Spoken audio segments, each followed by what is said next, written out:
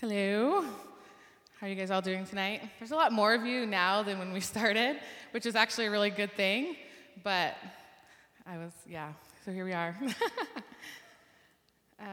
So I'm honored to be able to share with you guys a piece of the journey that I'm currently on. I have the opportunity to go to the Himalayas in October with a team from Jesus Culture, and this trip is just, it's not just another trip for me, it's really just an answer to a deep stirring in my heart. When I was a kid, I remember telling my mom, I don't want to just grow up, go to work, and come home and do it again the next day. And a lot of day-to-day is that, but I told her, I was like, I want to travel, I want to see things and do things and make a real difference. As a teenager, I hung around with kids that were in and out of juvenile hall and had drug problems, and my parents weren't quite fond of the idea, but my heart was to love them and to guide them and just to love people and to direct them to God. So a few years ago, I was barely 19, and I moved to California for a ministry internship program, which I was a part of for several years. And as a team, we traveled and all together put on conferences, cleaned a lot of toilets, a lot of them, fought side by side, laughed and cried together. When the ministry ended abruptly, I found myself with no job, no friends, no place to live, and my identity was completely crushed because it was within a ministry and not within God. I was completely broken and felt robbed in so many ways. Fast forward a couple of years, and I ended up coming to Sac State, and I actually found out about Epic Life because a friend, Colin, for some of you guys that know him, would post consistently and check in at Epic. And so that's actually how I found Epic, and I researched it a little bit, and I figured out really quickly this is where the Lord wanted me to be. When I got here, in God's goodness and love for me, he began to uncover what I plowed over for years and started to deal with the hurt and the pain within me. And it was actually Camille Knopf was speaking, I remember the night, speaking about like disappointments and just stuff and I felt like the Lord just took the lid off of like the can of snakes, those like funny little toys as a kid. And I was like, I don't even know what to do with this. And I literally the next week, Eric got up and said, some of you guys, you don't even know what to do with all that came up last week. And I was like, yep, that's me. The expectations I had were just of abandonment and broken trust. And I was certain that the level of relationship I once had with my intern family that was completely shattered was no longer a possibility. And I believed it was only for that time. I was just trying to survive mentally, emotionally, spiritually, and relationally. I wanted nothing to do with ministry, and let alone cultivate deep relationships with other people. I remember hearing the voice of the Lord say to me, I'm going to restore those things the enemy stolen from you. A few years ago, Epic took one of their trips to El Salvador, and I had the privilege to be able to go. I never really had a heart for missions per se, but I felt an undeniable draw to do it.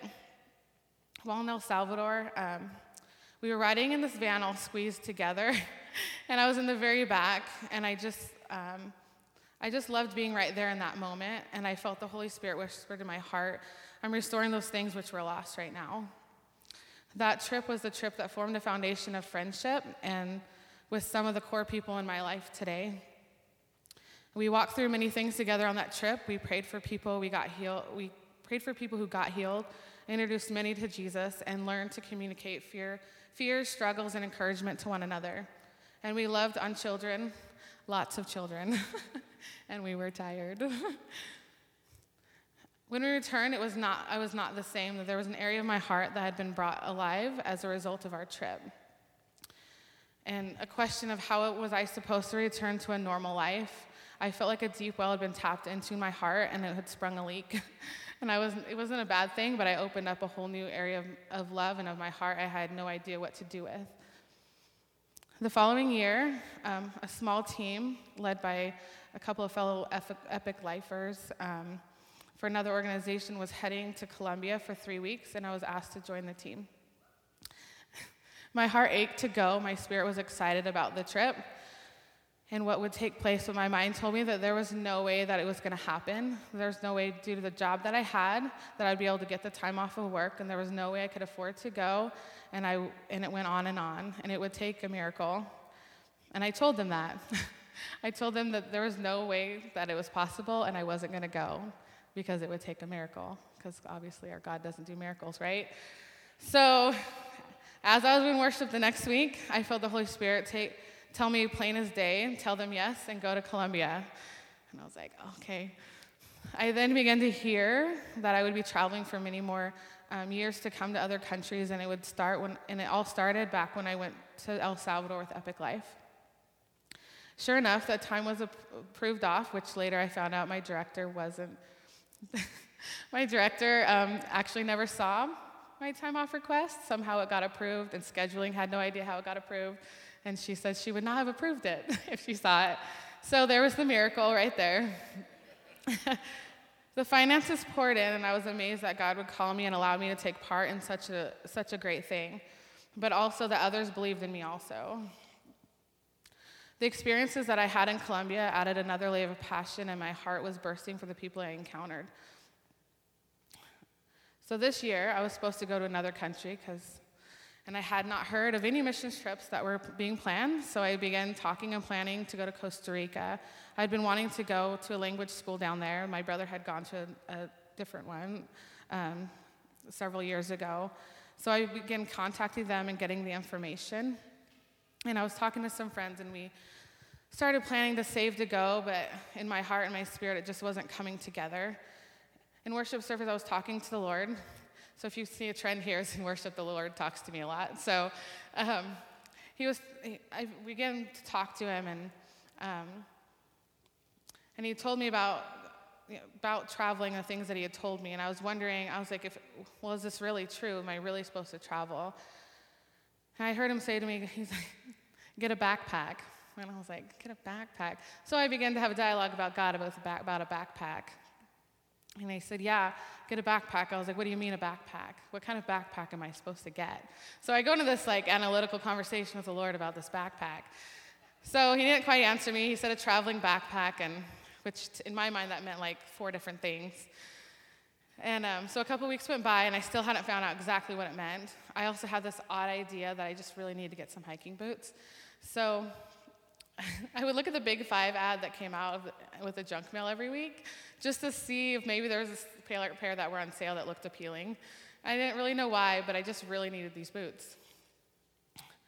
So in April, I went to a young adults gathering for Jesus Culture, and they announced that they were sending a small team to go to the Himalayas, and they had opened up a few spots for the young adults. I wrote the date in my calendar, and I signed up for the information, not expecting to go. I was actually poking fun at the idea because in my mind, there was no practical way in my life I could go at this moment. And a few weeks later, I got an email with the information and the cost of the trip and where we were going. And at the bottom of the page, it read, other expenses, backpack, sleeping mat, and hiking boots. And I was like, that's the backpack. So there was my answer. I knew that this was the trip God was preparing my heart to go on. And I finally knew what kind of backpack I was to buy. So my heart was yelling with resounding yes inside of me, and I called my mom, because that's what you do, and talked it over with her and to get some confirmation of what I felt I was to do. And she was supportive and encouraged me to apply. That was 10 o'clock on a Wednesday night. And after a whirlwind of events, by 8 a.m. the next morning, I had a spot on the team.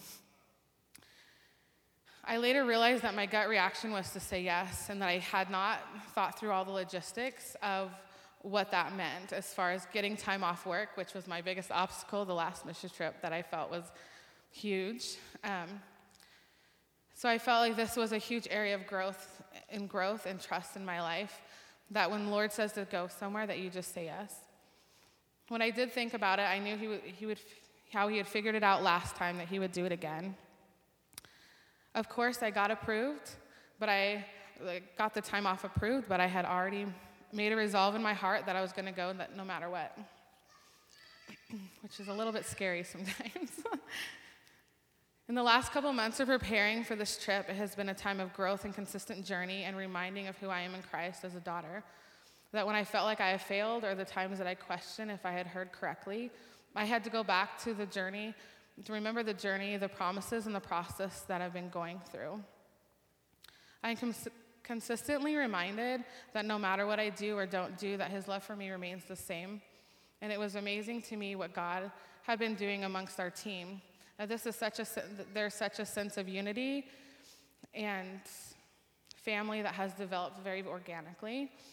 The very thing that the enemy tried to convince me that could never be was exactly what is happening. The Lord makes all things beautiful and takes the things that are broken and uses them to make beautiful portraits.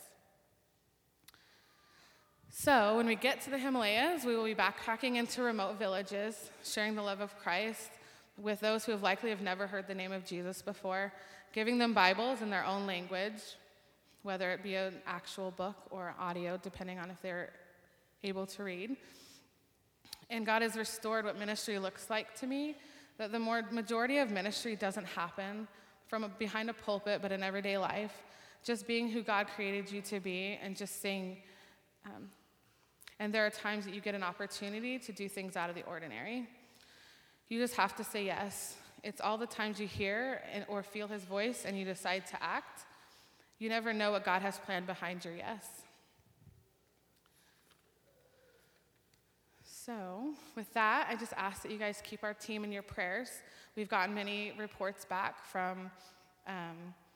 we're actually partnering with YWAM, and we've gotten many reports back from them that are just that there's whole villages that are coming to know Christ when they go in there and talk to them.